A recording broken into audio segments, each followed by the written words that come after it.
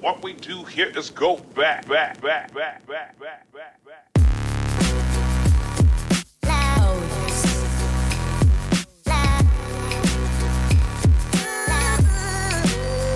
This is Matthew Del Negro, and you're listening to 10,000 No's, where I get a chance to sit down with fascinating folks from all walks of life to talk to them about where they are now, how they got there, and some of the challenges they've had to overcome along the way.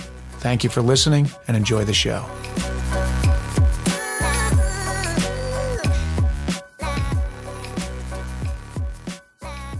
So we are recording, and I mean, we can pretty much just get right into it. I am here with Bedros Keuilian. I am so excited and feel so lucky to have him with us today. As I've learned to do now, I am not going to try to describe exactly what he does, because I've found out that it comes out better coming from the horse's mouth with everyone. And we're going to get into his whole story, which I think is amazing. And just to give a shout out to Jay Ferrugia, who is our friend in common, who linked Bedros and I together. He has an incredible interview with Bedros on his podcast. I'm sure we'll cover some of the same things because I was fascinated by them, but we'll also get into our own riff, I believe. But that's another one that's called Renegade Radio. And just a shout out to Jay with that. He's been around for a while. And if anyone's interested in a great podcast, you should definitely check that out. And particularly the one that he did with Bedros. Welcome, or I'll welcome me. I'm in your empire. Yeah, right no, now. I was just going to say, dude, welcome to our headquarters. It's surreal. Like I watch you on TV. My wife and I went to Hot Pursuit, and that really is one of my favorite movies. I love Reese Witherspoon, and then to have seen you in there and then meet you afterwards, it's a very surreal thing, because I'm just that foreign kid who's got an office running a building, and I've got you in it now, and so it's kind of a pinch me moment. It's so funny, a pinch me moment. Even this moment. past weekend, it was like I'm sitting there rapping with you for 2 hours. I'm like, this can't be happening. Oh, see, I'm thinking the opposite, and that's what's funny. That's what's been really cool for me doing this podcast is, you sit down with people, and well, for example, today, your schedule is so crazy that I set it up with your assistant over a month ago. And she just gave me this date and this time slot. And I said, yes, because I didn't want to miss you. And as it turns out, I have tons of things going on in my life to the point where it's probably dumb that I'm here right now. I actually didn't realize the kids had no school. I have my son is hanging out in the headquarters right now, which that was actually nice. We got a little father-son road trip out here. I got to say that there's a bit of a sensey, a healthy sense of pressure that I have on me, because I got to make this count for you, because you got so much going on with your new move. There's nothing you could do wrong here. That's why I wanted to sit down with you. There's literally nothing you could do wrong. First of all, the headquarters, just to give you that, is it's a place called Fit Body Boot Camp. And why don't you know what? This would be a nice segue into your story, which of how you came to be here doing what you do. Sure. And you can get into it, but go all the way back. Actually, go back if you can to your dad's story, because that's amazing. I mean, my dad is my hero. I mean, there's no way to even be able to explain what a hero my dad is to me, because in 1980, June, I got the exact date, June 13th, 1980, we escaped the Soviet Union. My dad was a member of the Communist Party, not by choice, because people go, well, why was he a member of the Communist Party if you say that he wanted to escape and you guys were so pro-democracy? When they come to you and say, hey, we want you to be a member of the Communist Party, do you accept? Yeah, it's a choice. But if you say no, you're being shipped off to Siberia, never to be seen again. And so he accepted that, in the 70s. And but on June 13th, 1980, we escaped the Soviet Union, Armenia, which is where we're from, and Armenia was under Soviet Union rule.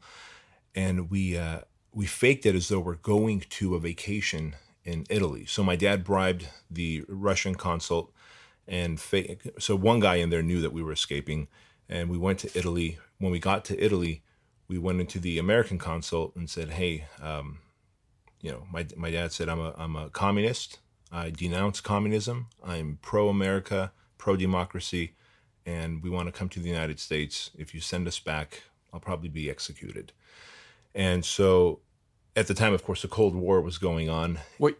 How old were you at this point? I was 6 years old. Okay. I was 6 years old. So, one time someone asked me, well, were you nervous at all? And I said, well, I wasn't nervous because when you're a kid, you're with your mom and dad. You're good. Right. You're good. Everything's, the world is fine when you're with mom and dad. Now, my older brother and my older sister, and they're significantly older than me because my brother's 14 years older than me. My sister is 16 years older than me. Wow. And I was the oops baby. And they actually, just a few years ago, my dad admitted that finally. I'm like, come on, it's obvious, right? It's obvious. Why is there a big gap in our age, Yeah.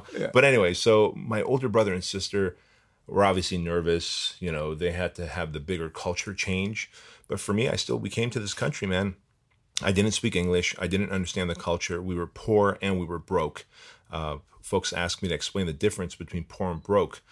Broke is, someone like you, someone like me. We can make one bad financial decision and go broke. Maybe it was an investment that we thought it was going to work out and it didn't. We might go broke, right. But we've got the know-how how to dig ourselves out of that hole. I've read Donald Trump's books before in the past, and it talks about how he went broke like 2 or 3 times before, and every real affluent person at some point has gotten broke before by making some bad financial decisions. Poor, on the other hand, is a state of mind. And we were broke and we were poor when we came to this country. And poor is living in scarcity, having doubts about whether, I could see my dad and my mom talking about it right in front of me because, when you're the little one, you're kind of also invisible. Right. And they were doubting, did we make the right decision to come here? Maybe we shouldn't have come to this country. We had no money. No one spoke the language. We didn't understand the culture. My dad had this saying in Armenian. He would say, we run out of money before we run out of month. And that was, that got so ingrained in me that I had this relationship with money where money was for rich people, not foreigners like us who come to this country. And I'm the type of person who will always run out of money before I run out of month. And so I have to choose whether we're going to have electricity or water or gas. That was a common thing in our household growing up. Well, in the apartments that we lived in. But all that said, I often call myself the immigrant edge because all of those things that happened to me while we were poor and broke and dumpster diving for food. And one time we lived in a really bad apartment. It was in Santa Ana, the slums, and I got lice as a kid. At this point, I was probably 7.5 years old. And as it turns out, my mom and dad couldn't afford lice treatment. And so my mom did what any mom would do, I suppose, and got resourceful. She told my dad to go pump some gas out of the Ford LTD that we had. And she washed my hair with gasoline because we had no lice treatment. We couldn't afford the $3 to $5 that it would cost for lice treatment. But that taught me a lesson. When you don't have food, you can't just starve. You have to get resourceful. Can we do that later? Is it possible? Yeah. All right. We'll come back. And Yeah. Sorry. Yeah. Is there any way to edit? I don't know if that's. And we could just edit that out or whatever. Yeah. No, that's cool. But you know what? And before, because I want to hear that. Even can you give the story? I was trying to tell my son on the way here. I find this to be amazing, and you may take it as whatever. For me, it frames everything. What your father did as a tailor in the Soviet, how you got out. Yeah, I find that story to be something out of a movie. I mean, dude. So he was a tailor, and in the Soviet country, no one has their own job. You don't have your own business. Everybody works for the man, right? For the government. And so he was the head of a men's suit alterations manufacturing department. And so he was like the head tailor. And I think he said he managed like 20 or 30 other tailors and seamstresses. And they give you so much material. I think whatever it was, let's say it's like 10 yards for 2 suits, right? And you're supposed to make a suit jacket, a pair of pants, and a vest out of it. Well, he was able to put the patterns so close together. And the patterns are very, I don't know if you've ever seen the patterns of, my dad when we came to America, he ultimately opened up a little tailor shop. So I understand patterns, but they're like paper patterns of what the suit's going to look like. And he would put the patterns so close together that after making about 10 or 12 suits, he would have enough material left over that he could salvage, take home and make a suit kind of, under the table and sell it. And he would sell it to pretty affluent people like KGB agents, like some other communist members, right? And so he did this for so many years, and he put together 25,000 rubles by selling basically suits that were off the record because, Right, because, Right? And I go, man, you were so advanced in the way you thought. He goes, dude, I was so advanced. So he couldn't have a meter stick because, over there it's the metric system. So we had a meter stick, chalk, all that stuff. Anything that looked like you might be working so out of your home. So he couldn't have that at home. No. He had to go by eye. Exactly. Because one time, and I do remember this, it was about probably 3 to 4 months before we escaped. We got a knock on the door, and 2 guys came in, dressed nice. I later found out those were KGB agents. See, that never happens here. No FBI agent is ever going to knock on your door and just storm right in. They're going to have a search warrant or something, right? These guys knocked on the door. I remember it was dark outside. They lined us all in the hallway that we have in Armenia, and they started asking my dad, "We know you're making making garments. We know you're doing something out of here, and we're going to search and we're going to look for what what we think you have." And they were looking for chalk, meter stick, sewing machine, all this stuff. And he had none of it. Some of the stuff he had, but he had hid so well, because some things you do need. Other things he would literally take back to work with him the next morning and then bring it back as he needed it, right? Wow.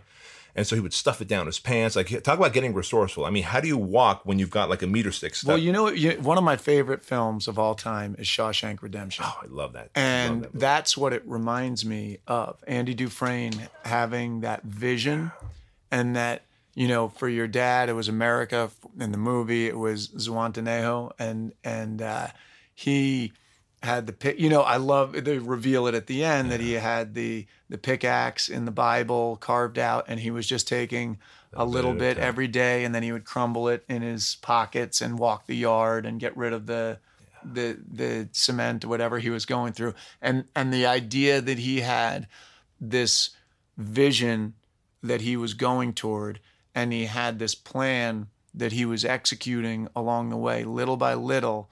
And that reminds me of your dad, and it reminds me of you when I came here today and I said, you gave me the tour, and you have how many, 40 employees? And 42 employees. Everybody is really legitimately enthusiastic about being here. And I said, man, you have really done it on such a high level here. You said, and I love that you said this in front of my son, was, this is the headquarters now that you're seeing, and the office is this big, and the headquarters, it's a big building, and it's beautiful and all that. But if you came 6 months ago, you would have seen me crammed into this other place where we were for 9 years. Right. But then you said you've been operating, even when you were there, you operated as though you were here.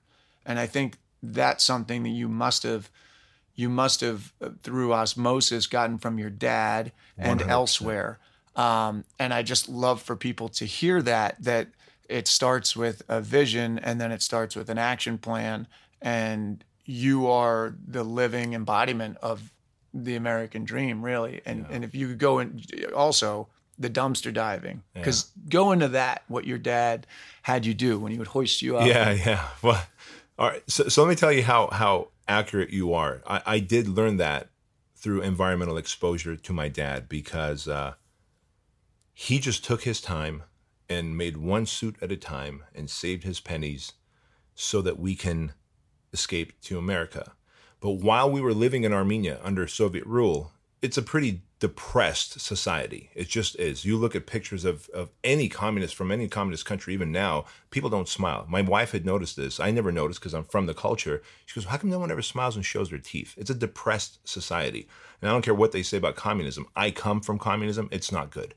And so for me, just like I remember seeing my dad, he would wear Ray-Bans. He had American Ray-Ban glasses, Jordache jeans, dude, right? And Adidas shoes. And he would wear that on the weekends. And he enjoyed the American way as much as he could in a communist country.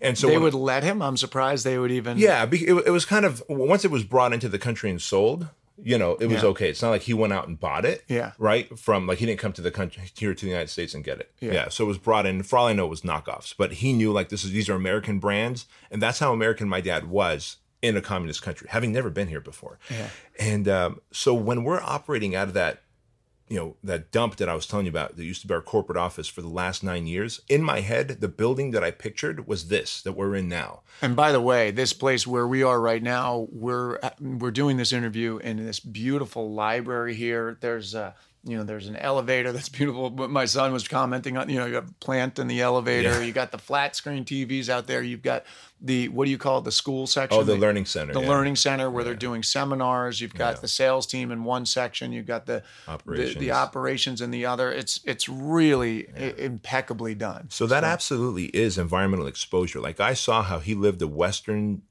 democratic life in a communist world. And so I operated like I was living and operating out of this building, out of a 4,000 square foot little dump that we were renting from our landlord was an angry divorce attorney for the last 9 years, right? It's just been the last 6 months that I own and built out this building. So anyway, that was through absolutely environmental exposure. And so as we came here, it's almost like, was it Schindler's List where the guy was playing with the little kid? They had a little game going in the concentration camp. I think it was, but I haven't seen that since the theater. So okay. I could, but I think it was Schindler's List where there was like the older guy who was playing cute little games with the little boy in the concentration camp, so that the little boy didn't realize that he was there. There. And so I think my dad did do that with me where, hey, we're going to go on a fun little trip. Where are we going, Dad? We're going to the grocery store, but we're going to the back of the grocery store. Well, when he would pump gas, there was a grocery store in the same shopping center. It was called Alpha Beta. This is here in the States. Here in the States now. Yeah, here in the States in the early 80s. And my dad had discovered that grocery stores throw away foods that are expired. Breads that's expired, you can't sell it. Hot dogs, bologna, cheese, milk, eggs. When it's expired, it may not necessarily be bad. They just can't sell it. And so he would hoist me up into the dumpsters. And for me, it was a treasure hunt. Yeah. And so he would, all right, get the cheese. Okay, get the bread. Get that lettuce. Your mom could just tear off the bad leaves on top, and there's got to be a small, good lettuce in there. And there always was. Yeah. And so sometimes my mom, I would see her, she'd pick off the mold from the bread, and then she'd batter it in the eggs that we found, and then the bag of flour, and she'd fry the egg and the bread and the egg, and we'd eat it. It was like a French toast before I even knew what a French toast was, So I hope you don't mind me just saying a little cuss word. She would make chicken salad out of chicken shit was the analogy that I would always like give as I got older and realized. Yeah. Like she would just find moldy bread and moldy cheese and moldy bologna and egg and somehow make something out of it, But we never went to bed hungry.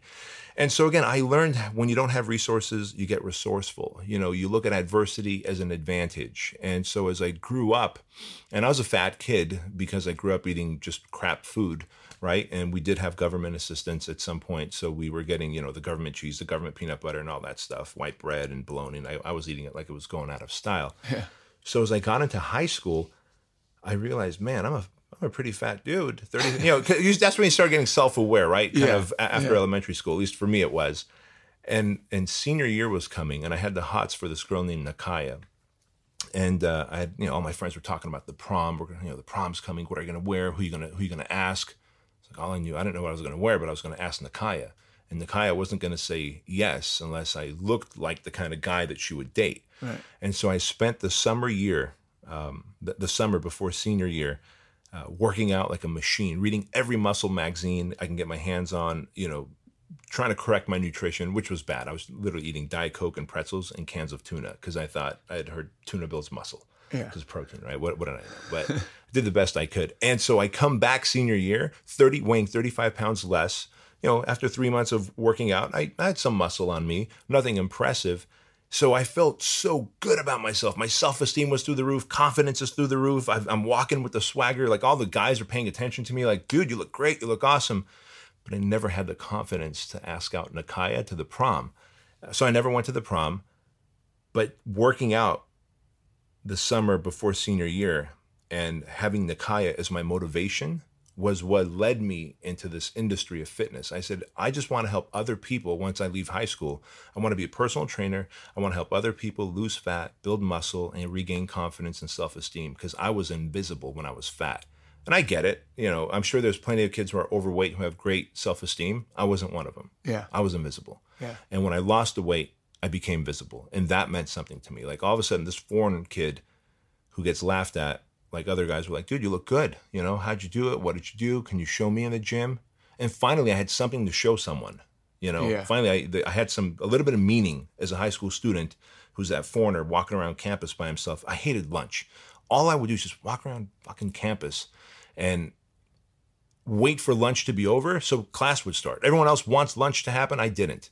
So anyway, but that changed my trajectory in life, man. I knew fitness was my path. I went and got certified after high school. And weren't you going to be a smog technician? I was. Wasn't that kind of like previous to that? Yeah. Yeah. Every Armenian. I hope my parents don't listen to this. They don't listen to the podcast. But every Armenian ends up either working at like a butcher shop, a bakery, or a mechanic. That's just how it is. Yeah. That's just how it is. And so my ambitions were, well, I like cars. I'm going to go be a smog technician. I'll be working on cars all day long. What could be better? I'll take a lunch break, eat sandwiches with the other mechanics, and I'm good. That was my ambition. Talk about setting your sights low. There's nothing wrong with being a mechanic. It's just, I don't think that anyone had ever encouraged me to think bigger, dream bigger. Yeah. Until I lost that weight and realized I could maybe help others do this. Right. And is there a service is there a service that I can offer? And oh my gosh, it's called personal training. And I remember reading in the back of the muscle magazines, it said those little fractional ads in the muscle magazines. It said, become a certified personal trainer, earn up to $100 an hour. Now, Matt, I'm not a mathematician, but I did the math. $100 an hour. If I train 6 clients a day, that gives me time to work out and eat. That's $600 a day. I could live off $600 a day the rest of my life. Yeah. Little did I know you needed to know how to market and sell and, really convert leads and prospects into clients. And so I ended up being the personal trainer who was certified, but I also was a bouncer and at a bar, and actually was a bouncer at a gay bar, if I'm going to be totally honest, because the gay bar paid more than the straight bar. Yeah. And I was a fry cook at Disneyland, all while I was a personal trainer in the beginning, the first 3 years in my mid-20s. That sounds like the beginning of my acting career. Okay, I was in class. I was working the counter at California Pizza Kitchen on 60th and 3rd. Yeah. I was bartending at a place called Blackfin on 52nd and 2nd, and then later at a place called Turtle Bay across the street. It's like working multiple shifts. There was one point on Wednesdays I'd be at California Pizza Kitchen.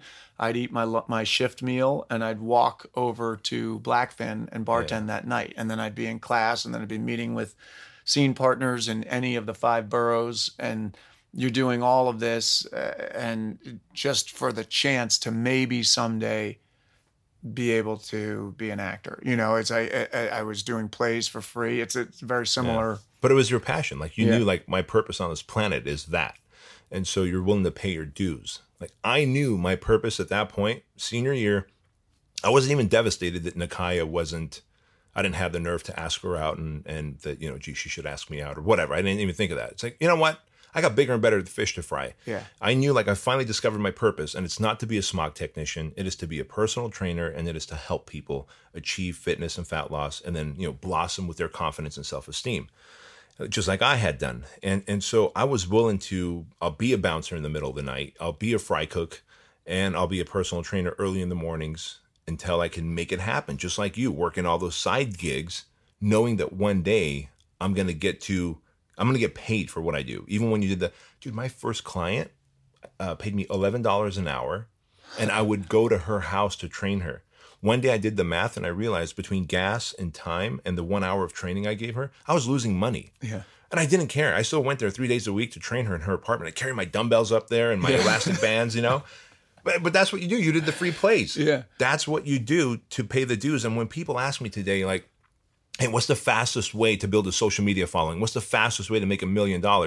What's the fastest way to get, thousands of customers and clients? I go, I don't know one way to get 100 clients, but I do know 100 ways to get one client. And I've built my empire one client and customer at a time. I saw my dad do it when he was younger. I'm hearing you say that now, that it was just probably one play, one little maybe TV show or commercial or whatever at a time until you have that big break.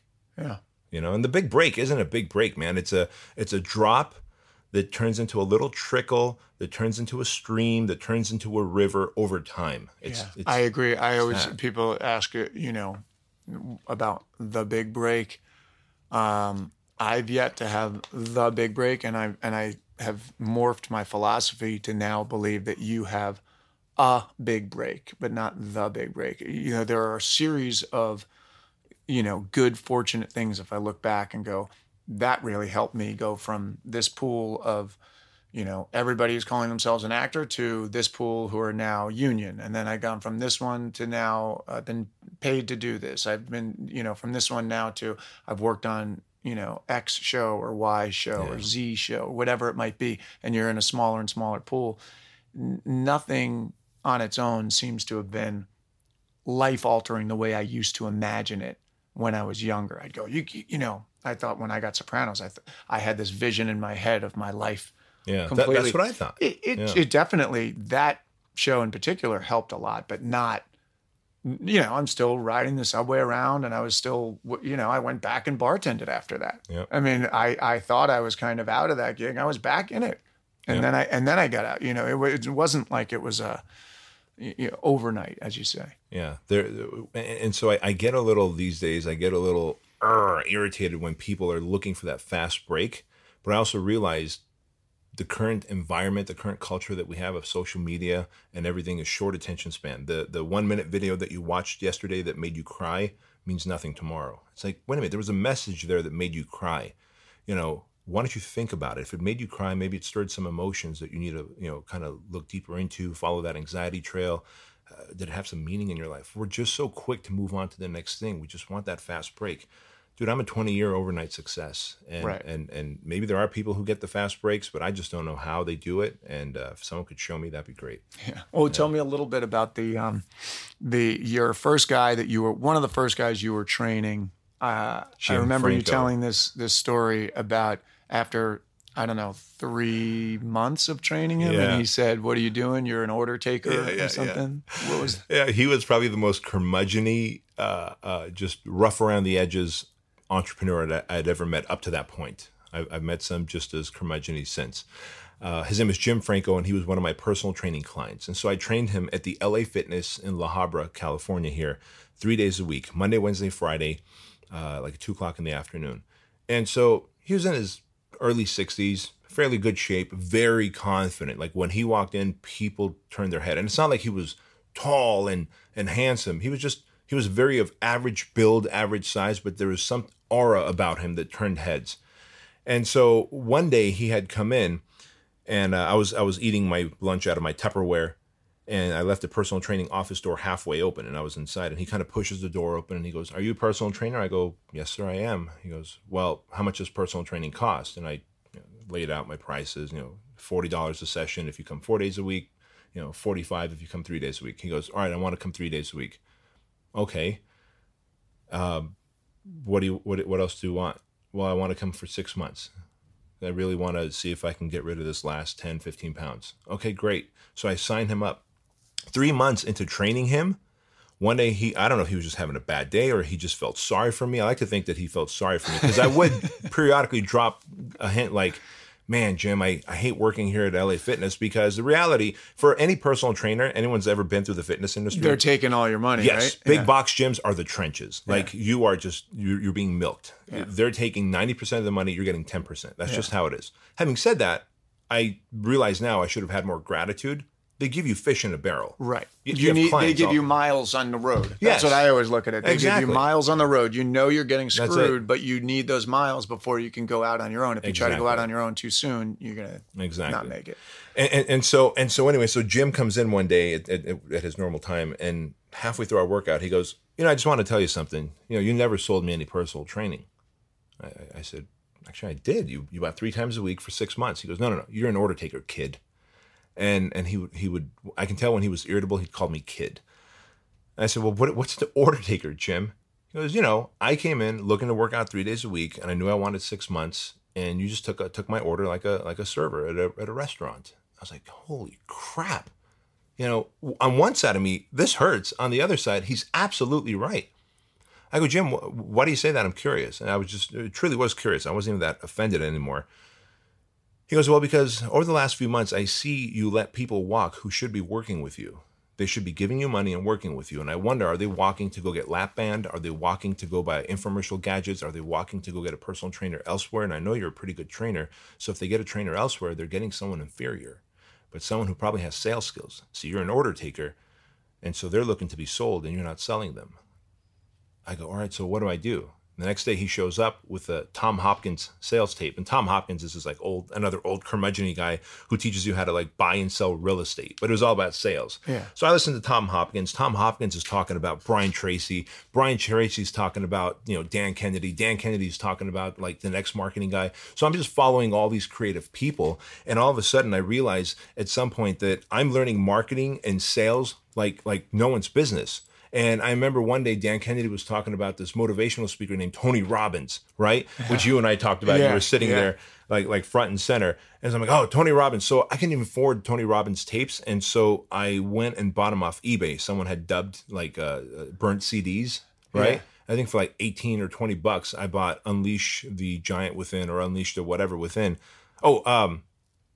Standing on the Shoulders of Giants is what it was. Oh, okay. And I remember going through that program and going, holy cow. So all of a sudden I'm learning self-development, marketing, and sales, and my numbers are going through the roof. I'm no longer a fry cook at Disneyland. I'm not a bouncer at a bar. And I go, this is my path. And ultimately, I used some of that money and leveraged it into opening up my first personal training studio, and I look back and I think about Jim, and granted, he was a little harsh and maybe he was a bit curmudgeon-y, but this guy was my first business mentor. Yeah. And without him, I wouldn't be here today, and I wouldn't be making the impact on millions of lives every morning, Yeah. No, huge.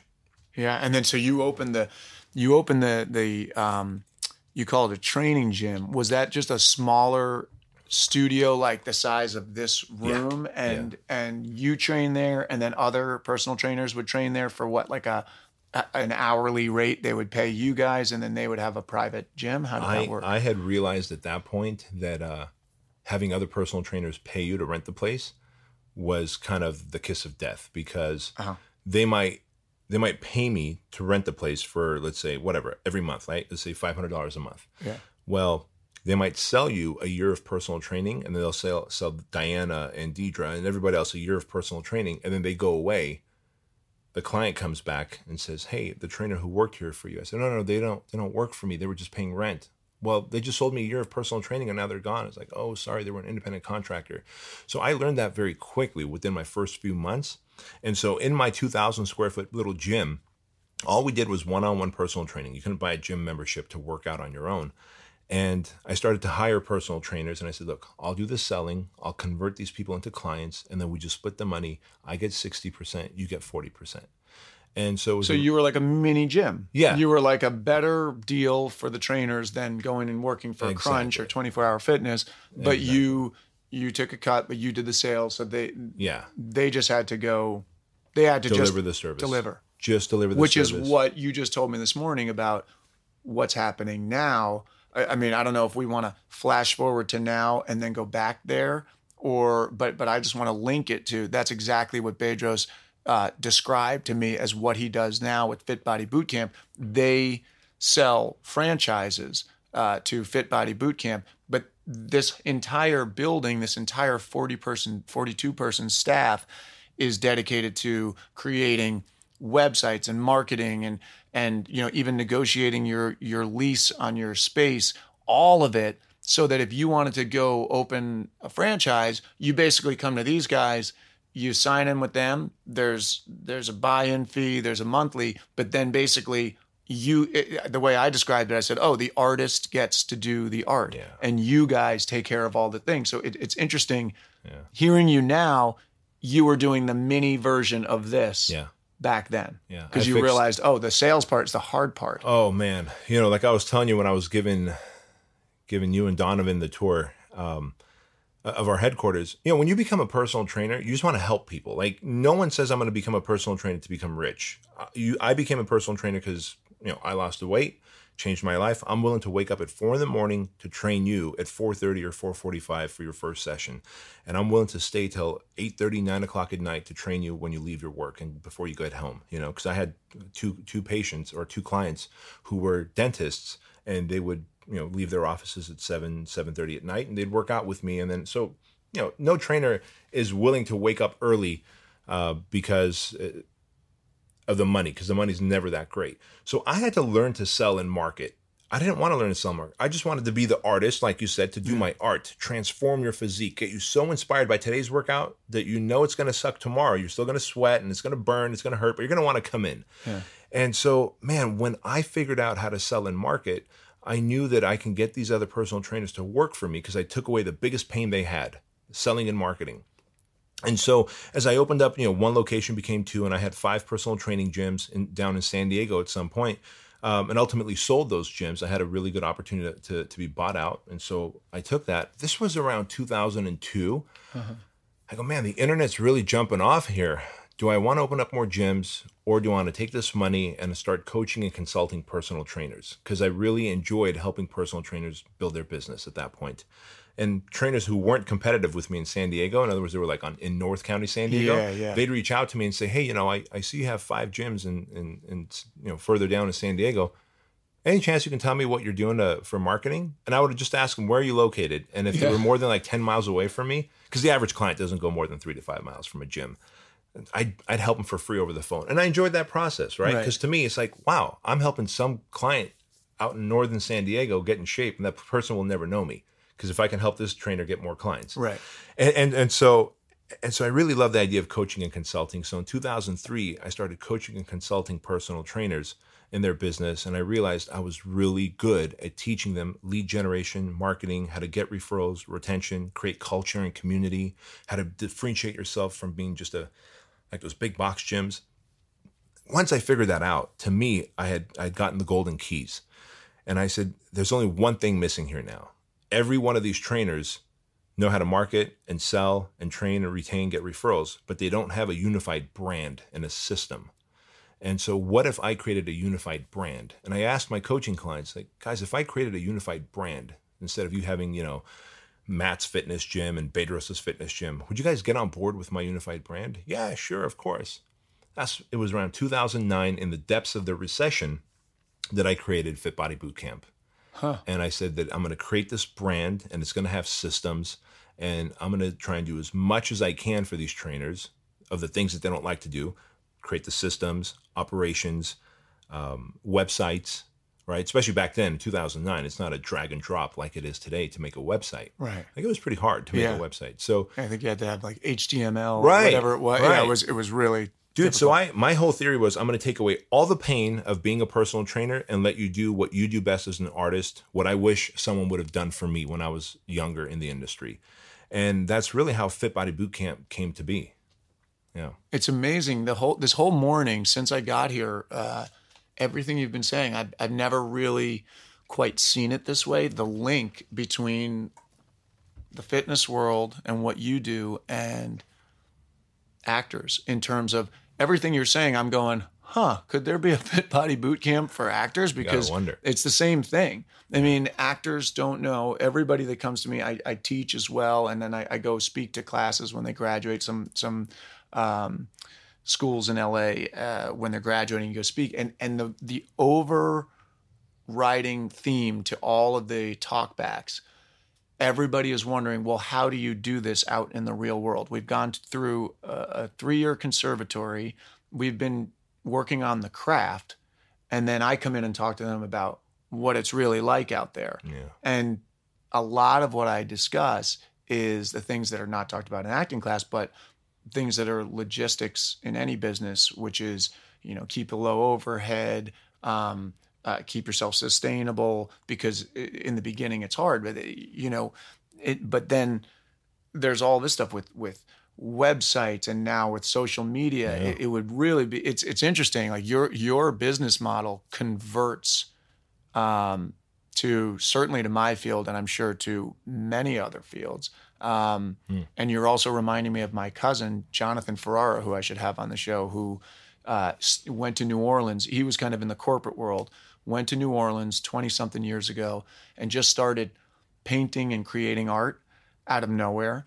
And he kind of started to get known as an artist, and he kind of, broke away. And then what he did was he similar path to you. He started to realize he was good with the business side of things. Yeah. And he ended up getting a space. He had a gallery, and then he represented artists, and they would work out of his gallery, and he would kind of take care of the marketing and the business side of things. And he's done well for himself doing that. He still has a hand in the art, but his wife, who's really a pure artist, makes fun of him, and she's like, "Oh, you're a wolf in sheep's clothes. Wolf in sheep's clothes. You're not an artist anymore." And he's like, "I'm an artist," but he does spend a lot of time with the business. And it's a similar trajectory that you're describing to me. You know what? And what I found, because I know I would have paid a fee on a monthly basis if you had come to me when I was a starving personal trainer. I don't want to be a fry cook and a personal trainer. I don't want to be a bouncer and a personal. I remember thinking, there's probably no one who's like a nurse and a fry cook. There's no one who's a doctor and a fry cook. There's no cop, right? Yet in the personal training industry and acting industry, our industries are really similar now that as I'm that's the joke. When in New York, people would say, if you said you're an actor, they'd say, "What restaurant do you work at?" Okay, see, so they have jokes for it, right? And so, with personal training, it's just like, you just probably look in the mirror and you have sex with your clients. I remember dating this one woman, or young lady, I guess at the time, and meeting her mom, and her mom just straight up told me, "So do you have sex with your clients?" I said, "No, I don't have sex with my clients." She goes, "Isn't that what personal trainers do?" No, but then I realized, I know guys at the gym that I train at that do that. So in my head, I'm like, shit, you're absolutely right. But there is a stigma to the industry. There's a stigma to every industry. But dude, I would have paid handsomely month after month if someone would have said, "I'm going to take away your business pain," just like your cousin there, right, with the artist, so that you can focus on your art, because there's nothing more anxiety provoking than what it is that you want to do. But in order to do that, you have to do the things you don't like doing first. And that just kills all creativity, passion, enthusiasm. It just does. Yeah, it's the biggest challenge, really, to making something that could be a hobby into a profession. Correct. I think, because when you need to put food on the table, if you want to be professional at it, you need to have a system that works all the time, and that requires all those other things, which is difficult to develop. Yeah. Now here is something interesting though, and I call it the buy a used car syndrome. I'm the king of. I used to buy so many used cars, probably like everyone else. Like when you're broke, you upgrade a car, and to you it's a new car. It's a new car to me, but it's still used, and I was okay with it. But whenever you go to buy a used car, at least maybe I was naive and I did this. Hey, do you mind if I take it for a test drive? Sure. And I would drive it really gentle, right? Okay, it works well. The AC turns on, radio. Okay, great. I'll take it. I'll take the car. And then, of course, until you take it on the highway and really open it up, you start hearing oh my gosh, something's wrong with this. The car is, rattling and shaking and everything's going to fall apart. What's going on with this thing? I found it as I was building my franchise from 2009 to 2014 that, I thought, man, here it is. I've created a system, a process, a unified brand. I'm going to make it into a franchise, because at that time it was just a licensing deal, right? So you would just pay me a monthly fee and you would license out the Fit Body Bootcamp brand. Today it's a legitimate franchise. And so this is where ego is truly the enemy. I was so driven by the fact that I'd created something perfect that each time we got more franchisees on board, I didn't realize that we weren't able to support them. Right. Or I guess at the time, licensees. We weren't able to support them as I wanted to support them. And soon, around 2011, 2012, we had such a backlash against people in my industry were so anti-Fit Body Bootcamp that it was like, if you said Fit Body Bootcamp to any personal trainer, it was like, oh man, you mean the company that just screws you over, that company? Oh, really? That's what it was known as. And I realized that I had a vision. And you spread yourself too thin. I spread myself too thin, and I was still operating as an amateur. And by that, I mean, I was still trying to stay awake late at night, watching TV shows till 2 a.m, sleep until 8:30, 9 a.m., snooze button. I was the king of hitting the snooze button. I'd gotten so good that I could change the time on my alarm clock without even being fully awake. And I used to take pride in that, I got to interrupt you for 1 second, because since meeting you and Craig Ballantyne, who we may or may not get into right now, but I interviewed him a couple of weeks ago. Okay. The snooze button, you guys have this big thing. So when I was in college, my roommate, Eric Santiago, I was on the top bunk, he was on the bottom bunk, and I would hit snooze so much that at one point I went to hit snooze one morning and my radio kept playing and I hit it again. It didn't go. So I said, oh, okay. And I just turned off the whole, whatever I had to do, I turned it off. The next morning came, I hit snooze button. It didn't turn off again. This happened maybe 2 or 3 days in a row. I crane my neck over the bunk bed and I see him with his hands behind his head and a shit-eating grin. And I go, what'd you do to my snooze button? He's like, Matt, you're abusing the snooze button. So I removed that function. He dismantled the clock, somehow took out the snooze button and covered it. So we still joke about it to this day. And then when I met you guys and heard about the no snooze button thing, I was laughing because I'm like, oh God, that was me. Dude, there's so much to be said that, just like a car, when you're starting out as an entrepreneur or maybe an actor or any industry, when you only have 1 or 2 gigs or 1 or 2 customers, you go, you know what? I got this. I can stay awake late at night and party and still make money. This is good. But I wasn't able to stay in that mindset too long because my business was falling apart. And I had a massive anxiety attack in 2014. And Craig and I have so many things in common in that way. And that's when I turned to Craig. He was a client of mine. And I said, Craig, you are the most disciplined client that I have. You got to teach me. I went to the doctor. The doctor's like, you got to create more structure in your day. You need to get better sleep. I said, Craig, teach me how. Yeah. And so before he ever wrote that book, he's the master of that. He sometimes to an excessive degree. Yeah. And I love him like a brother. You learned discipline from him, and he learned how to be warm from you. Yeah, I think we complement each other well that way. Yeah. And so before he ever wrote that book, The Perfect Day Formula, man, I learned personal discipline and structure through him. And that helped me overcome my anxieties and really build this Fit Body Bootcamp brand into what I had envisioned it to be, which is now a 2-time Inc. 5000 company, Entrepreneurs 500, fastest growing franchise list.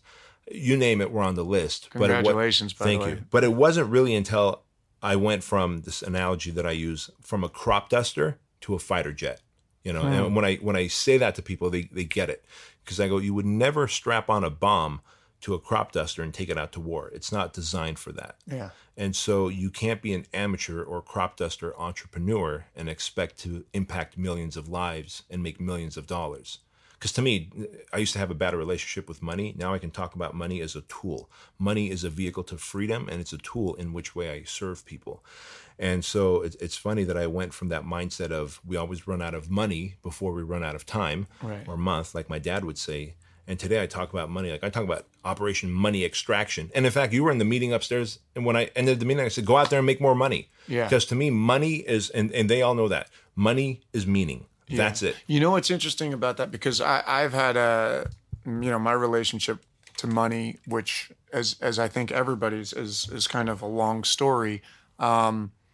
But you are one of these people that gives me faith in the idea that, you can do really well and you can still be a great person and in fact have more power to do good in the world. Sure. I think I used to have and still maybe in some degrees have it, but a thing where I thought of it as like, shady or evil in some way to have so much of it. Yeah. But you really, I hung out with you, I think a few times, having no idea what you even did for a living, and just liked you and thought you were a warm guy who was friends with Jay and had driven in from like an hour away. I had no idea what you did. I just like, oh, I like this guy. And you don't, it's interesting with you. You don't wear it out there in a way that's ostentatious. You're very down to earth. I feel like you really are serving, and the whole spirit of this whole place is to serve people. Yeah. Yeah. I mean, but that also comes from my dad, right? So much of it is upbringing. And as I meet Donovan upstairs, your son, like, what a great, gentle kid he is. And I could see that you guys obviously have taken the time to raise him right. And so much of it is that my dad took the time, even though we were broke, we were poor. He sometimes doubted, did I make the right decision to bring my kid here? He still taught me to open doors, be gentle, to never be loud, but let my actions speak for themselves. And so I kind of carry that into being an entrepreneur. today I call my son, I say, buddy, you're going to be a modern day knight. There's not too many modern day knights anymore. Because we'll watch like... Great book, by the way. Yes. Ethan Hawke. Do you know that book? Wait. The Knight's book? No. I thought you were talking about the building of a modern day knight. Oh, no. Because that's another book. Oh, okay. But no, Ethan Hawke has a book. Yeah, he wrote this book. He transcribed it from his ancestors. It's really cool. It's short. You can read it to your kid at bed. It's about being a knight, and it's all these principles Wow. It's really cool. Okay. I think it's called the Knight's book. Okay. Yeah. I really believe, see, after I read Building the Modern Day Knight, I realized, you know what? There's always a place for knights. It's not just a medieval thing where the guy with the sword and the armor. Like even today, we have our military guys and gals. Those are our modern day knights. Our police and firefighters, first responders. Those are our modern day knights that they are willing to take a small piece of income in exchange for a high risk thing to protect you and me, people they've never met. Those are modern day knights, and I believe that we need to raise our sons to be modern day knights. And so I said, buddy, you're going to be a modern day knight, and here's why you're going to do that. And there's been times that I was driving through a Walmart parking lot 10 years ago. I still remember this. And a lady probably in her 50s was trying to change her tire. She's obviously had a flat tire. Just pulled over, opened my door. Ma'am, would you mind if I help you? No, I got it. I'll do it myself. Yeah. No worries. And I could easily just have a chip on my shoulder and say, you know what? No more room for modern day knights. But I know that if I just keep doing the right thing, even when no one's looking, even when someone snaps at me, that is the right thing to do. And so anyway, all this to say that it comes from my dad raising me right, and I have an obligation to pay it forward to my kids. But today, money is just a vehicle to serve for me. Well, let me get that because, I have same intentions. I don't think I've quite executed on the level that you have. I really am impressed. And one of the things, there's two things. There's so many things I could talk to you about as, we could probably talk for 8 hours straight, but we'll start to wind it down, I guess. But two things, delegating. Yeah. I have a problem with it. I'm learning. I'm trying. I have a really hard time delegating, and you are a master of it here. Just seeing even the layout of the place and the way this operation runs. I want to ask you a little bit more about that and how you learned it and what your path was to where you are today. And then the other thing I'd love to talk about the date nights that you do with your daughter and your son and your wife. Yeah. Every week, I believe. I want to get into that because I think it's special and I think it's really something that would be cool for people to hear. But tell me a little bit about your relationship to delegating. Yes. Were you always this good? I was not. I was, I told you I was a crop duster, and I was trying to go to war with a crop duster, and I would come back with my ass handed to me every time. Anxiety attacks. I would get slandered. There's still blog posts out there because once something makes it on the internet, there's blog posts dedicated to me about what an a-hole I was. Yeah. In running Fit Body Bootcamp. I wasn't intentionally trying to deliver a donkey when I was selling a unicorn. I thought I was selling a unicorn and delivering a unicorn. Right. I was delivering a donkey, dude. Right. And people. But this is what I love about you. You told me this the other night. We were talking, and you've done so well for yourself. And you said to me, go Google Bedros Keuilian ripoff. Yeah. And there are websites devoted to saying that I'm a ripoff. I love that you are willing to expose that and say that and acknowledge it and say, yeah, you can think what you may, but this is what I'm doing, and maybe I've made mistakes here. This is what I'm trying to do here. It certainly, to me, doesn't sound like ripoff, but it sounds like you are looking back and going, oh, there was this period where I wasn't delivering the goods. I wasn't, and I deserve those scars, and those scars are reminders for me, and I like that, and here's why. Listen, make no mistake about it. I mean, you were in our meeting, and I was really proud of our team. We sold 30 franchises this last month. Well, people buying those franchises do a little Google search. Right? Fit Body Bootcamp, Bedros Keuilian, the CEO. They want to know about you and what they're about to give you money. They're about to give you money, a lot of money. And so when people, every month, people, two to three, sometimes 4 people a month find those websites, and they remind our sales team, here's a blog post that I found that says Fit Body Bootcamp is a scam, and Bedros promises a unicorn, delivers a donkey. Not in those exact eloquent words, but Yeah. And I'm always reminded of that. And so those scars always remind me, now I promise a unicorn, I deliver a double unicorn, right? Yeah. Because of that. And I think we need those scars. We need to address them. We all have them. We can't just bury our head in the sand. I think those who bury their heads in the sand kind of let their ego take over and go, you know what, I'm good. It's just those people didn't understand it, so they treated my product like a donkey. If someone didn't understand my product, I didn't do a good job of explaining my product. It was me. It was me. So where delegation is concerned, though, going back to that, I realized that if I really wanted to help millions of people, like today, we estimate there's about 6 million people every morning who wake up who have been impacted by a Fit Body Bootcamp worldwide, right? Like that to me is huge. How many? 6 million people every morning. Wow. Yeah. And that is huge to us, right? We've got almost 600 locations worldwide. Each location has served at least 1,000 clients. Each of those clients has family members, right? Some are school teachers, and we love getting the feedback. Like, yeah, I started teaching my students how to pack healthier foods because their parents weren't packing healthier foods. Like one Fit Body Bootcamp client who's a teacher impacted a whole classroom of kids, a generation, right? Yeah. Like to me, that's huge. But our goal is to really impact 100 million lives worldwide by the year 2025. For that to happen, I have to be a master at delegation. And over the weekend, during that party at Jay Ferruccia's house, I was telling you about the 5% rule. Yeah. Right? The 5% rule was, again, another battle scar that I have and I think back to. I had my coaching program at the time for trainers cost $5,000. I was running my business from home. This was some 15 years ago. My wife came to the guest house that I was running my business from, and we just had one employee at the time, one assistant, part-time. Her name was Amanda. And she said, man, the sprinkler's like shooting off like a jet out there on the grass. You know, can you come fix the sprinkler? And I said, yeah, sure. I'm a pretty handy guy. I'll come down and fix the sprinkler. Well, in that time, we got a call in, and Amanda took the call, and she was supposed to hand it off to me, and I sell them on my $5,000 coaching program, and then I help that gym owner build their gym over the next 12 months, you know, make more money, get more clients. Amanda comes running downstairs and she says, hey, dude, I've got someone on the phone. They want to do your coaching program. You got to sell them. I said, Amanda, I'm covered with water and mud all over. You got this. You've heard me, sell people over the phone. You've got this. I know you do. She went upstairs and she did something out of her zone of genius. Her zone of genius is to connect with these people, schedule their call with me, and then get them on the call with me and then hand them over. That's her zone of genius. My zone of genius is to be on the phone, to sell them my coaching program, and then to mentor them for 12 months until they have a successful business. My zone of genius was not to fix that sprinkler, so I could have paid someone $20 an hour to fix that sprinkler. I lost a $5,000 sale.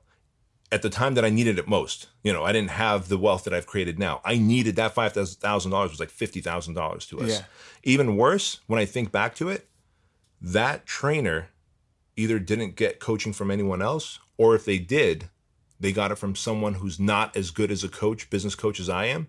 And so their business didn't succeed as well. They didn't impact the lives they could have with their fitness, which makes me misaligned with my mission in life, right? Mm-hmm. And so the 5% rule now is, my wife says, hey, the light bulb's burnt out. I go, honey, light bulb's not in my 5%. The garbage disposal's burnt out. The garbage disposal is not in my 5%. We can now get people, call someone else to do it. My 5% is to delegate, motivate, and sell. So I want to say this, full disclosure.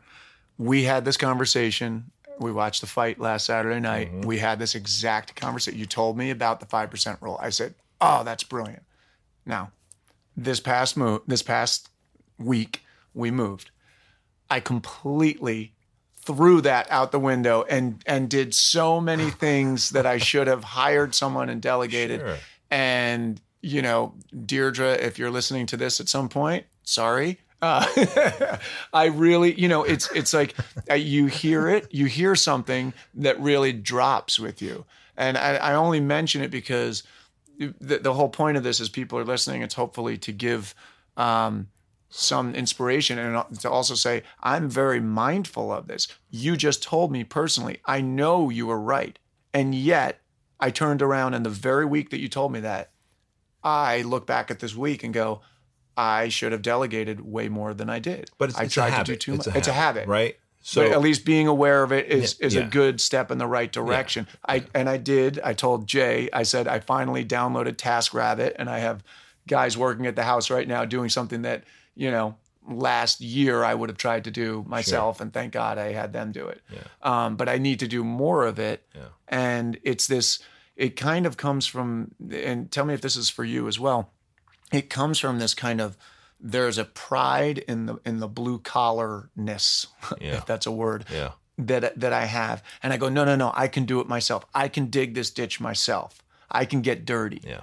And so that can be a good thing. You know, the ability to say, I'm going to get dirty is a good thing, but not if it's at the cost of all these other things. And I've been a victim of that. Sounds like you were, but you have kind of let that go quite a bit. You have to, because you soon realize that you've got a bigger purpose on this planet. Like, you have a bigger purpose on this planet, dude. Like, my wife and I went on a date night. I even remember where we ate at Cha-Cha's in Brea, and then we went to the theater across the street and we watched Hot Pursuit. Right? So as far as I'm concerned, you've got an obligation to me and my wife to make more awesome movies like that are fun and funny, so that I can have a better relationship with my wife. Now watch the trickle-down effect. When I have better date nights with my wife is okay with me being this workhorse, this fighter jet who's relentlessly locked on to changing the world through fitness. So you see, like, you helping us have a better date night makes my wife more pliable with my mission in life. Does that make sense? That's so interesting to hear, because I don't, it's so funny. It's the same thing when you said, oh, you're here and you're excited to have me. And I'm going, you're excited to have me. I'm excited to have you on this podcast. It's interesting.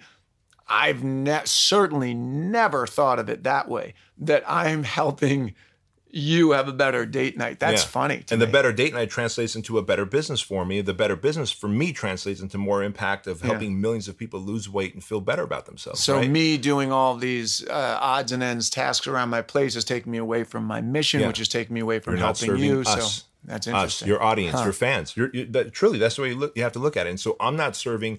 If I decide to change a light bulb, if I decide to vacuum something, I am not serving my audience. And if I'm not serving my audience in the market space that I should be, I'm not living my purpose. And if I'm not living my purpose, soon the darkness sets in, and depression, the feeling of maybe I'm just not a good person. And we all have that dark side. And I'm convinced that the reason there's more prescription drugs being written for mood-altering prescription drugs more than ever right now, than ever before, is because so many people are misaligned with what their passion or their purpose should be. Yeah. And so, dude, you know what your passion and purpose should be. Put out more movies for me to watch and laugh at and enjoy, so that I can go and dominate the world. And I need to go and dominate the world so that I can fight the McDonald's and the soda company and the Frito-Lay companies who keeps making society fatter. Like, really, we're on the same team. It's just you got to serve me so that I can go out and serve them. Yeah. Right? And that's how it works. Yeah. We're really so connected, right? I'm not a woo-woo kind of guy, but I realize, like, we are so connected. When I come out to see Jay in Costa Mesa, in Santa Monica, I'm not an extrovert. He's an extrovert. I live vicariously through him. I get to decompress for a minute and not be this gung-ho entrepreneur. And I had such a good time hanging out with you and Jay that I came back the next day.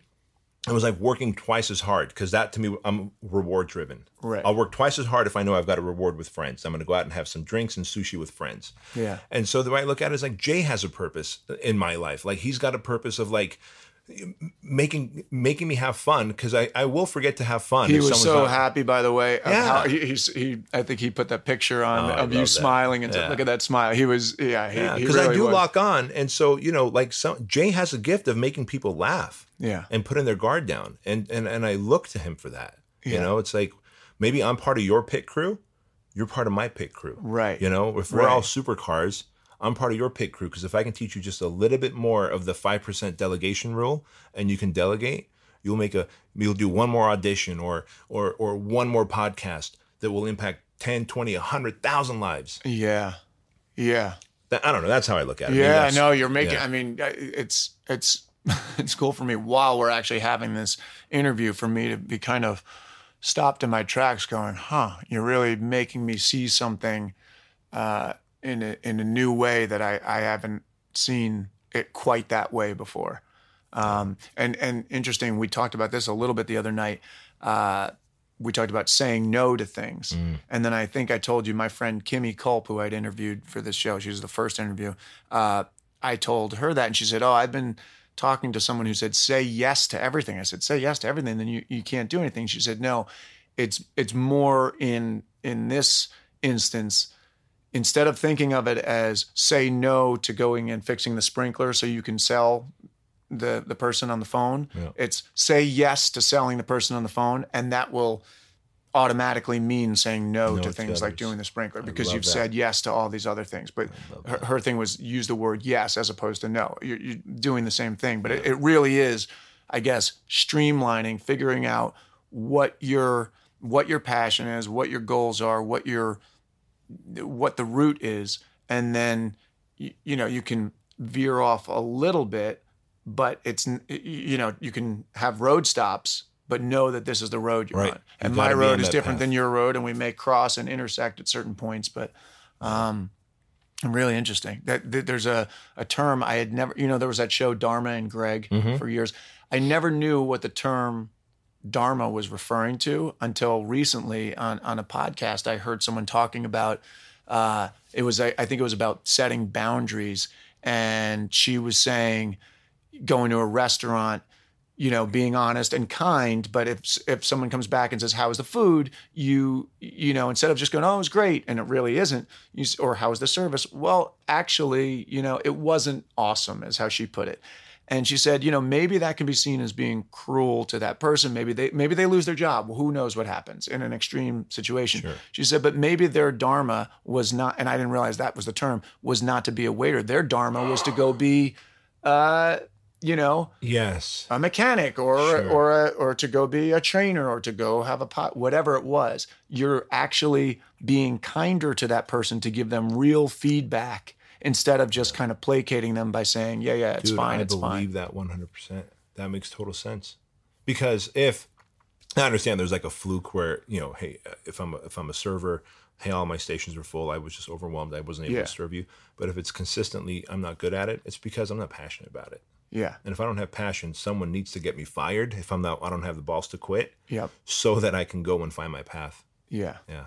Yeah. I love that. I didn't know that's what Dharma meant. I didn't either, and I'm sure I'm still not giving a clear definition. I watched that show for so long, and I never even. Yeah, and it was just it dropped when I heard this, and the way she put it, it's not their dharma, I guess. So it's your purpose, I guess. Purpose. I'm sure someone else can give me a better definition, but so in the spirit of just keeping this not being 50 hours that I want it to be, we can always have you back in the future. I would love that. I really, really appreciate you taking the time from, to pause from the empire, as I will call it now, and sit down with me. It's really cool. Oh, you know what? You've got a book. I know it's not even coming out till what, next year? July of 2018. Man Up. Have you written other books before? I've written self-published books for my industry, teaching personal trainers how to sell and market. Okay. Those were self-published books in my industry. You would have never found them on Amazon or a bookstore. But this one is going to be out there. Yeah, Man Up. And the whole title is Man Up, Cut Your Bullshit and Dominate Your Path, is really about, and it's through a wonderful publishing company called Ben Bella. They published the China study, which was it was on the New York Times bestseller list for 26 weeks straight. And, but anyway, Man Up is really about my journey as an entrepreneur. And it's not just for entrepreneurs. It's anyone who knows that they've got a path and a greater potential to hit, but don't know how to hit that. They're spinning their wheels and they're not reaching their fullest potential. And it's about becoming an effective leader, being clear on your vision, and of course, building the right team around you. Now, for me, the team is 42 people who work for me, but the team could also be your spouse and your friends and your colleagues, your support system, right? And so I realized that when Fit Body Bootcamp was failing and it was on its deathbed, it was my fault. I was an ineffective leader. I was unclear with my vision of what I wanted for Fit Body. Do I want it to be a licensed program or a franchise? If it's a franchise, how many locations do I want? When do I want those locations by? Do I want 5,000 locations, 5,000 owners, or 5,000 locations with 1,000 owners, meaning each owner would have 5 locations? I was so unclear. Today, I'm so crystal clear on my path, and my team respects me because of it. And we only hire fighter jets. And we do that because we develop fighter jets. We hire regular people who we turn into superhuman team members. And I call them a team because employees will always clock in a little bit late and clock out a little bit early and do the bare minimum to maintain their job. But a team member really is We're a united front with a common goal, and that goal is to win at the sport. And this is the sport. We are fighting obesity. I'm not fighting other franchises in the fitness industry. I'm fighting McDonald's and Taco Bell and Coca-Cola and Snickers and Frito-Lay.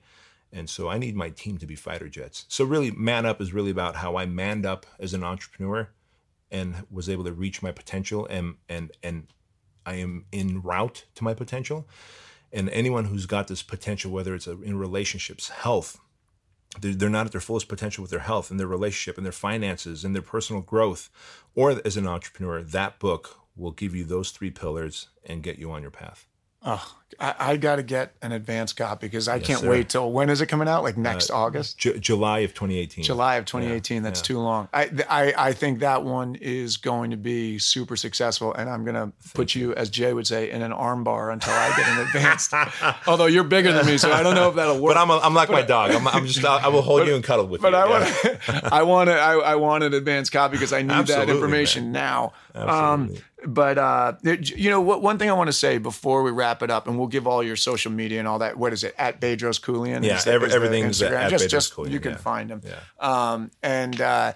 But before we really wrap it up, I just want to say, you're talking about fighting obesity and all of that, and yet, and your book's called Man Up, and I'm just anticipating if people can go like, oh well, he's all, he's this like macho guy who's just trying to get everybody fit, and I think, and hopefully it comes out in the spirit of you through the interview, but you do this thing that you told me about that. Where you take your daughter on a date every week, and you go with your son every week, and you go with your wife every week, and just kind of, I want people to hear this. The thing that you do with your daughter, which I think it's funny and it's brilliant. Yeah. How you just walk us through that, how you treat her, and the kind of the intention behind it. Sure. Yeah. And the protective intention behind it. Every dad, and you relate to this. Every dad listening to this will relate. And so Wednesday nights are date nights for me and my wife, it's always on the calendar, Wednesday nights. And it was a Wednesday night that we saw Hot Pursuit back in 2015. And so right around 2014, so my daughter was 7 years old, she was like, where are you going with mommy? And I was like, oh, we go on dates. So what's a date? When we go and we connect and just us adults, and we just, we talk about our week and we talk about how great you guys are as kids. And she was asking these questions. I go, holy smokes, time is going to fly so quickly. She'll be going on a date soon enough. I better teach her what a proper date is like and what to expect of a guy. And so I said, honey, what do you say we go on a date tomorrow? She goes, sure. And so, of course, tomorrow's going to be a Thursday. And I said, well, all right, usually the daddy or the guy will take you to a restaurant. So what restaurants do you want to go to? She goes, Chick-fil-A. I go, great. We're going to go to Chick-fil-A. So we went to Chick-fil-A, and I went around the car and I opened the door for her. It's like I do for my wife. And I go, hey, honey, just so you know, this is how it's supposed to be. The guy is supposed to open the girl's door, okay? All right, Dad. And then when we're in the car, she goes, so what do you guys do, you and Mom, when you guys are driving to the restaurant? We typically hold hands. And so she put her hand out, and we just held hands. And and we held hands, and I've got a Yukon Denali, like a Chevy Tahoe, and our hands, and I see her tiny little hand in my hand. And I was like, I got to make this an everyday kind of thing, like an every week kind of thing. And so every Thursday since, unless, it's a rare thing when I'm traveling, every Thursday we go out on the dates, Chick-fil-A or CPK or sometime Wahoo's. It's never anything fancy. Then we'll go bowling afterwards. But I open the door for her, and now that she's 9, almost 10, I tell her, in the future, when you date a boy, you're going to find a boy, attractive. He's going to make you feel funny in your tummy. And when you date a boy, he's going to open your door for you. And if he doesn't, you just turn right back around and you come to daddy, or you call me, and I'll be right there to come and punch him in the face. And she goes, okay, daddy. And I go, by the way, when you guys are in the car, if you're just going to hold hands, just like me and mommy do, just like you and I do on our Thursday night dates. And if he wants anything more than holding your hands, and she doesn't even ask what, she's so innocent, right? Yeah. I go, if he wants anything more, and then you just get right out of that car and you call daddy, and I'm right there to punch him in the face. Okay, daddy. And part of it is because I was a young man, right? Yeah. And we can just be idiots as young men. Yeah. And I don't want my daughter to fall prey to some idiot like I was in the past. At the same time, I want her to respect herself. I want her to be empowered. I want her to feel like I have a voice. And for that to happen, I have to teach her. Like, I didn't learn so much etiquette. I didn't learn. Like, my dad taught me, like, you have to be a gentleman, you know? But I didn't learn proper. Dude, I would eat until a couple years ago with my elbows on a table, right? Like an animal. I didn't know how to hold a fork. And I had to learn all that stuff. Because we came to this country, we were poor, we were broke, we're eating out of dumpsters. Like, you're not eating bologna with a fork and a knife, you know, you're just eating it the way it is. And so anyway, and then with my son, once a month, me and my son go on a boys' weekend. And so this month we're going to Malibu, and we're going to take our mountain bikes and then do the trails there in Malibu, surf for a day, and then come right back. So it'll be like a 2-day boys' trip. And it's just, and what I love about that is I found it's not like it's fancy. I mean, you're driving there. Yeah. Everything's usually, with me and my son, well, a couple of times we've flown to a place, but most of it is a drive, and I like the drive. And I'm sure you've probably noticed this with your son, Donovan. I found that when you're in a car and you're both facing forward, you can have those weird little conversations. Did you steal this from me? No. Do you know this is a theory of mine? No. Are you serious? Oh, really? Yes. There's something I've been saying this safe for years. about that, right? I've been saying this for years, man. Holy smokes. Yeah, I've been saying it because I realized it when I was in, high school you go on ski trips. We'd drive up to Vermont and you'd sit there and you get in these really deep conversations on the way up because you're both looking forward. It's not so intimate. And there's like a changing landscape. So you're getting stimuli going through the whole thing. Yeah. And then I've driven cross country so many times and even driving out here, taking Donovan, which is, I didn't know they were off of school until like 2 days ago. I didn't realize, I thought just Labor Day was off. So I didn't realize. And all of a sudden we were in a jam and I said, you're coming with me. And as we were driving, I said, I love taking road trips with you. And he said, well, this isn't a real road trip, but we drove cross country together. Yeah, I remember last summer, or not this past summer, last summer. And it was amazing. But that is, I completely agree. The road trip idea is that's so funny. That is nuts. I'm getting goosebumps again just hearing you say that because... Watch where everybody listening is like, yeah, we knew that. Yeah, it's always... You and me are the last to know. You came up with the road trip idea. So your theory. Okay, so the road trip now belongs to you guys. But, like for a whole 9 months, I was putting off the birds and the bees talk. And then one day we're going to Dana Point to surf. We got our boards in the back of my truck and we're going... I don't know. And I just felt compelled. I'm like, hey, buddy, have you heard of the birds and the bees? He's like, birds and the bees? I'm like, okay, have you heard of sex? He goes, yeah, Dad. I'm 10 years old. I'm like, we kind of need to have that talk, dude. He's like, all right. And then we were just both looking forward, and it was easier than I imagined. In my head, I had imagined we're sitting like this across from each other. And dude, my butthole would pucker just thinking about the fact that I'm going to sit across my son and explain the birds and the bees. Yeah. In that truck, it was so easy. Bless you. Bless you again. And bless you again. I usually go in 3s and 4s. My cousin Artie is listening to this. He'll be excited. He gets excited about the fact that I sneeze. Yeah, whenever he has a double sneeze, he texts me. I don't know what the obsession is. But So anyway, that's the theory, and I'm glad we share the same theory about that. I think there's some science to it. It's only our theory. Nobody else has ever thought that. Oh man. Well, look, we'll do it again. Thank you very much for being here, Bedros, Keuilian. I hope you guys. No, it's my pleasure. I hope you guys enjoyed it, and look out for the book Man Up, July of 2018. Hopefully, I'll have him back here before that. But that is it. Enjoy and have a great week wherever you're going.